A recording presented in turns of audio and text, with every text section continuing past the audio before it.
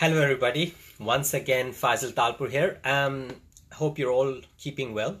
Um, Last year, we launched this program called the Entrepreneur Maker, and the idea of the program was to give an alternative or an escape route, for the people who would like to leave their corporate 9 to 5 jobs and perhaps get into business. So one of the decision making process, of course, is the most important process when people are making the transition from their jobs to come into business. And I just thought I should share my thoughts with yourself with regards to how easy or difficult it becomes to navigate through your business. So the title of this video is The Easy Way to Navigate Into and Through Business. So something like this actually depends on the decisions you make when you are looking to get into business, pretty much from day one, really. So if you are so decisions, for example, can be the type of business that you're going to get into. So if you're looking to run a restaurant, you are going to understand how difficult or easy it will be for you to run a restaurant, especially if you do not have prior experience of running restaurants, right? It also depends on whether the product, if you're going into a product or a service market, it depends whether you are going to be a reseller of the product or service, or it's going to be a product or service that you own and it is yours to be sold, right? Because of course, the more people in the equation when it comes to business. So if you are getting the product or service from one person and you're selling it to the market, then you end up becoming a sandwich in between the two. So you have got to keep the demand going. At the same time, you've got to keep the supply coming, which of course adds additional stress for a lot of people. So again, that is a decision making factor when you're looking to come into business, right? Also, one of the other important things when it comes to your choice of business for you to understand is how easy it is for you to keep or get clients in that particular market. So getting the clients is challenge number one. Challenge number two is keeping them happy. That obviously defines the sustainability of the business that you're going to be getting into. So it really depends on the choice of business, and that is going to define how easy or difficult your business life is going to be, right? One of the other considerations that you've got to make is how much time you are willing to give to your business. Now, for a lot of people, they make the decision of getting into business because they feel that's the right business to get into, but that business just consumes them, right? Their time, their lifestyle, their family time, their social time, and before you know it, they are literally engulfed by the very business which is meant to be liberating them. Okay, so that's a very important consideration to make as to how much time you are willing to put into that business before and after, right? So if I was to give you an example, let's say you are willing to go into the fashion industry and you want to become a fashion brand, and if you are going to be looking after from the time you have to go and look for the right kind of material, the cloth, right?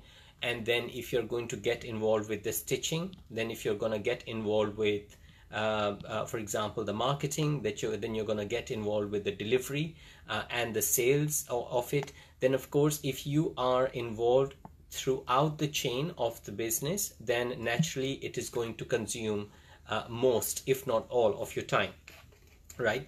The second most important factor when you are looking to get into, so that was just the choice of the business. So you have got to make all those considerations when you are getting into the business, as to, because that is going to define your lifestyle, that is going to define how easy or difficult you are going to feel the business is, right?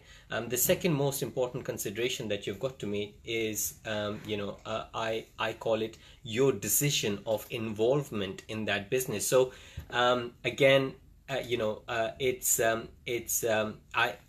actually call it the curse of micromanagement, right? I have known entrepreneurs who have come into the business within 1 year. They have started putting it out to other people, and they understand that they cannot micromanage everything. And at the same time, I know and I consult entrepreneurs and big business owners, in fact, who've been running businesses for over 30-35 years, and still they end up doing most amount of work in their own business. So I think it's a personal choice, and the reason I call it a curse is because I think it's a lot to do with your mindset. And I think it's got to do with the trust that you put into other people who are going to do that job for you. So it's an important aspect. I know some factory owners, they employ hundreds and hundreds of people, but at the same time they are pretty much involved with the day-to-day running of the factory, right?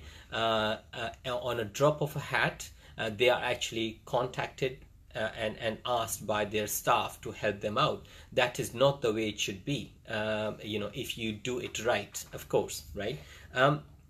So that's one of the fundamental reasons, by the way, why a lot of people are they end up becoming solopreneurs, or they end up becoming sole traders, or they just end up keeping their company to a one-man band company, because they just cannot trust anybody else to do a better job. So if there are five functions of the business that makes the business streamlined or keeps the business going, they just think they are the best man for the job, right? Or the best woman for the job.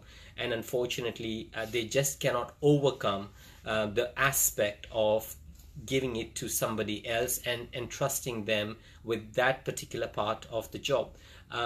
Us as humans, we have been created to help each other out, right? We all have different abilities, different skill sets, different strengths. So if and only if you are playing to your strengths, and if you're letting the other people play to their strengths, and if you have got a half decent understanding of who you should be recruiting in your company, or even if you're outsourcing, if you've got an understanding of who you should be outsourcing to, and you trust them with it, that's the most important thing.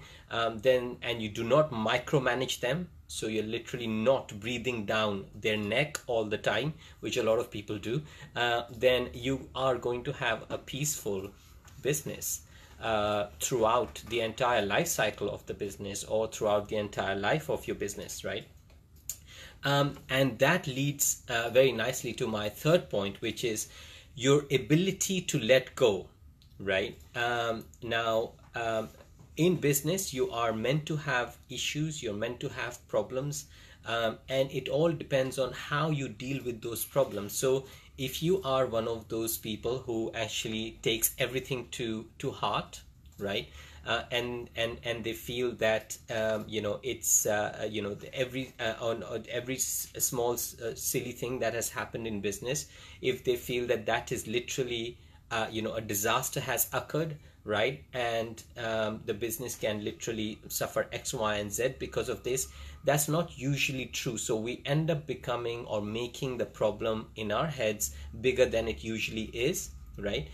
So your ability to let go, there are two tools that you can use, and one is to delegate and the other one is to automate, right? And delegate is where I earlier explained that if you do not have if you can have come out of the habit of watching people and keeping a hawk's eye onto your your staff, if you can come out of that habit, trust me, it's going to liberate you. It's going to make your life hell easy. And delegate it accordingly. Another thing is automation. So a lot of people seem to have this wrong concept that if I automate things in my business, I'm going to lose that personal touch.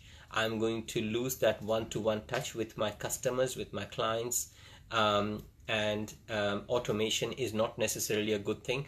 I think it is this notion could not be farther from the truth.